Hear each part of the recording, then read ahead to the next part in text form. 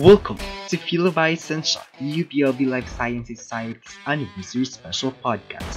37 minutes of 37 years, featuring Phileos' own stories of triumphs and overcoming hurdles in the last 37 years. What's up, guys? I'm Leonis Marie Susa from Batch Veni Vidi Amavi. And I am Katrina Miguela E. Bunolna from Batch Ad Infinitus Mirabilia.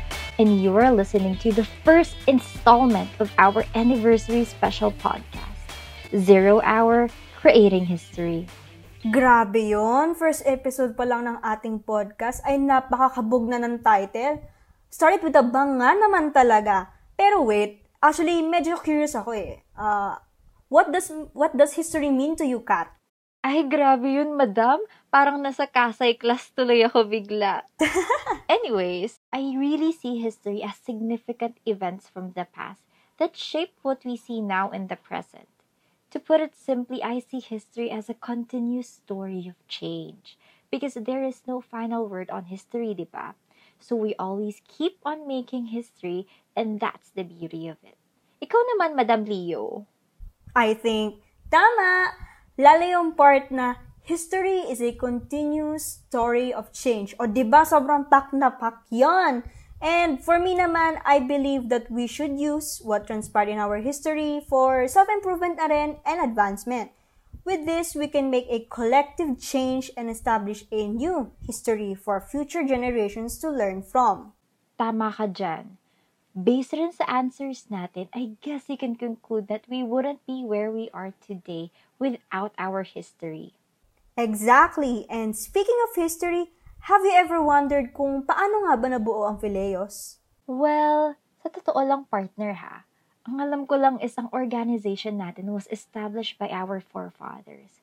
Brod Samuel Abarte Jr., Brod Lemuel Aragones, Father Gregory Gaston, and Brod Jeremiah Horda. But I never really knew the story behind its establishment. Well, guess what? Napakaswerte po natin ngayon kasi we actually receive a special message from one of our forefathers himself, Brod Lemuel Aragones. O di ba nakaka-excite? Akalain mo yon? Uy, talaga ba? Yes, sige, let's hear it, Miss Leo. Do you mind sharing Sir Lem's summary to us? Of course. So, ito na nga. Ito na yung summary ng heartfelt message niya para sa org. So, first, he reminisced the days na they brave enough to establish the organization instead of, joining other orgs.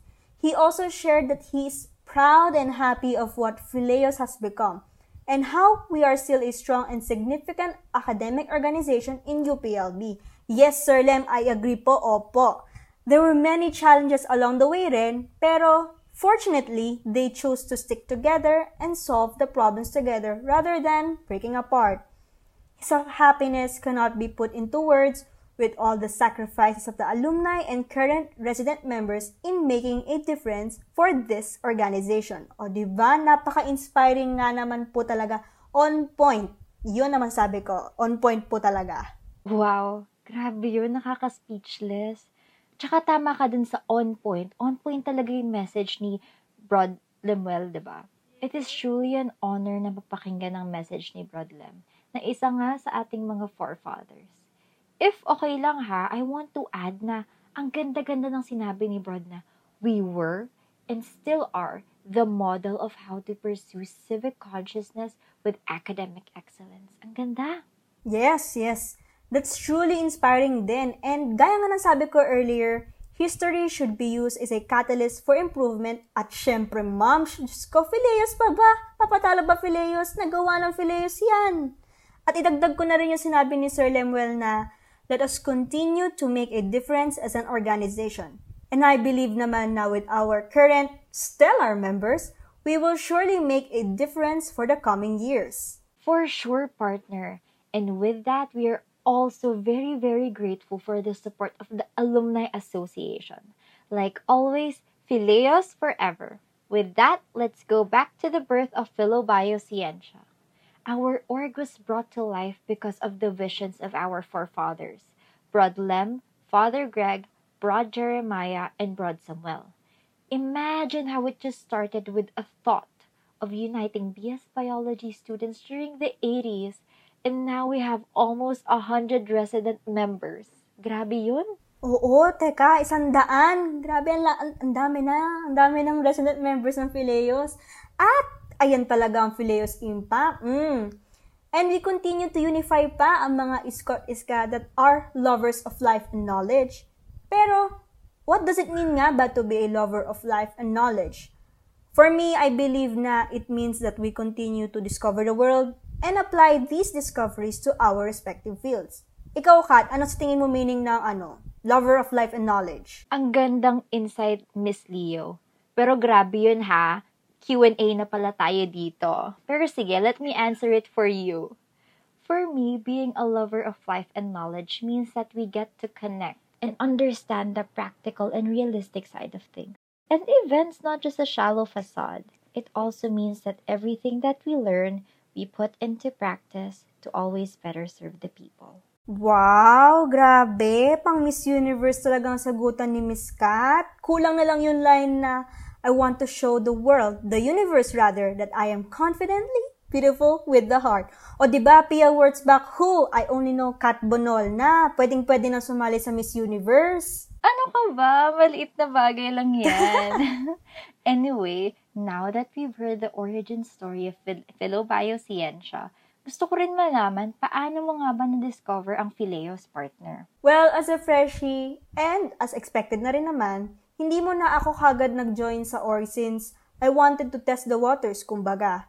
And funny kasi, hindi ko na-discover ang Phileos because of the freshman survival kit, but because of the org tarpaulin noong February 2020. So, nung nakita ko yun, sabi ko, ay, baka ito na yung sign na kailangan ko na mag-join ng org at Phileos yun. So, ikaw ba, Kat? Ganon din ba yung nakita ka rin ng tarpaulin, ganon? Tapos sabi mo, yun na yung sign.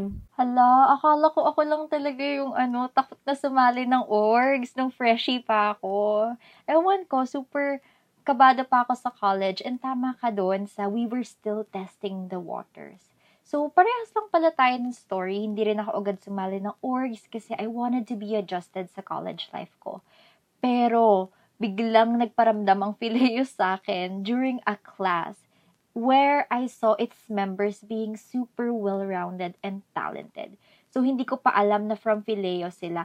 But after knowing that they were all from the same org, which includes you, Miss Leo, I just knew I wanted to be a part of your family.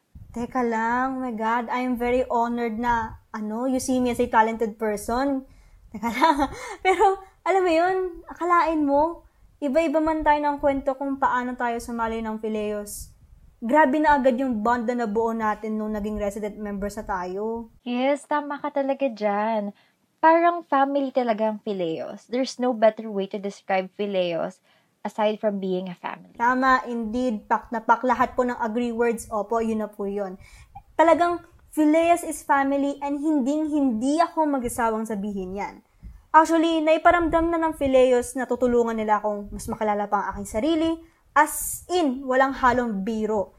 Ito talaga yung rason why I chose and will forever choose Phileos. I agree. I have to agree kasi super welcoming ng feeling ng orientation pa lang. Shout out kay ex-President Miss Lian. Thank you for making us feel very welcomed. And now that I am a resident member, proud to be, sobra nakaka-proud to be a part of incredibly stellar people and to all the activities that our organization has conducted. Ilatag na natin lahat yan. Medical missions, quiz contest, lecture series, you name it. And now a special podcast to celebrate our 37 years, all for spreading our love of life and knowledge. Grabe, may rason nga talaga kung bakit kailangan maging proud tayo na part tayo ng Phileos. And of course, hindi lang yan, te. Ito pa. Alam mo yun, sobrang homey talaga ng pakiramdam pag isa ka ng resident member ng Phileos.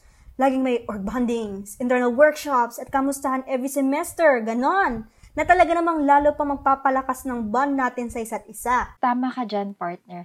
Not to mention, we even have the Karen V. Evangelista Scholarship Fund, which is exclusive to our resident members who needs financial assistance. And of course, hindi pang papatalo, may pahabol pa ako.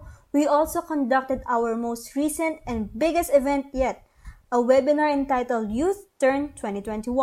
empowering youth action by strengthening leadership strategies. Tatandaan mo ba yun, Kat? Tandang-tanda ko yan, partner. Natanda ko nga rin yung hashtag Youthern Conversations na nag-trending sa Twitter.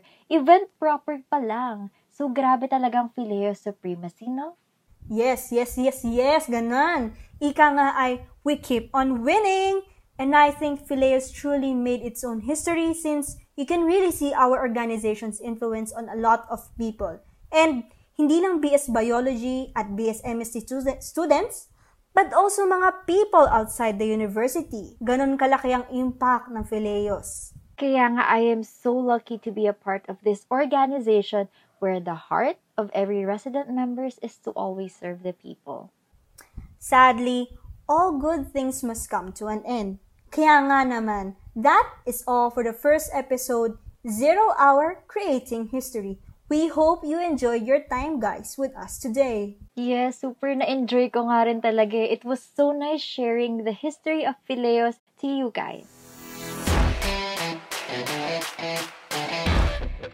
Please tune in for the next episodes of Phileos Podcast, a podcast specials brought to you by Philobioscientia, the UPLB Life Sciences Society for its 37th anniversary.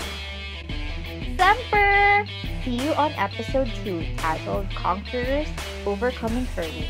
Semper! See you on episode 2 titled Conquerors Overcoming Hurdles.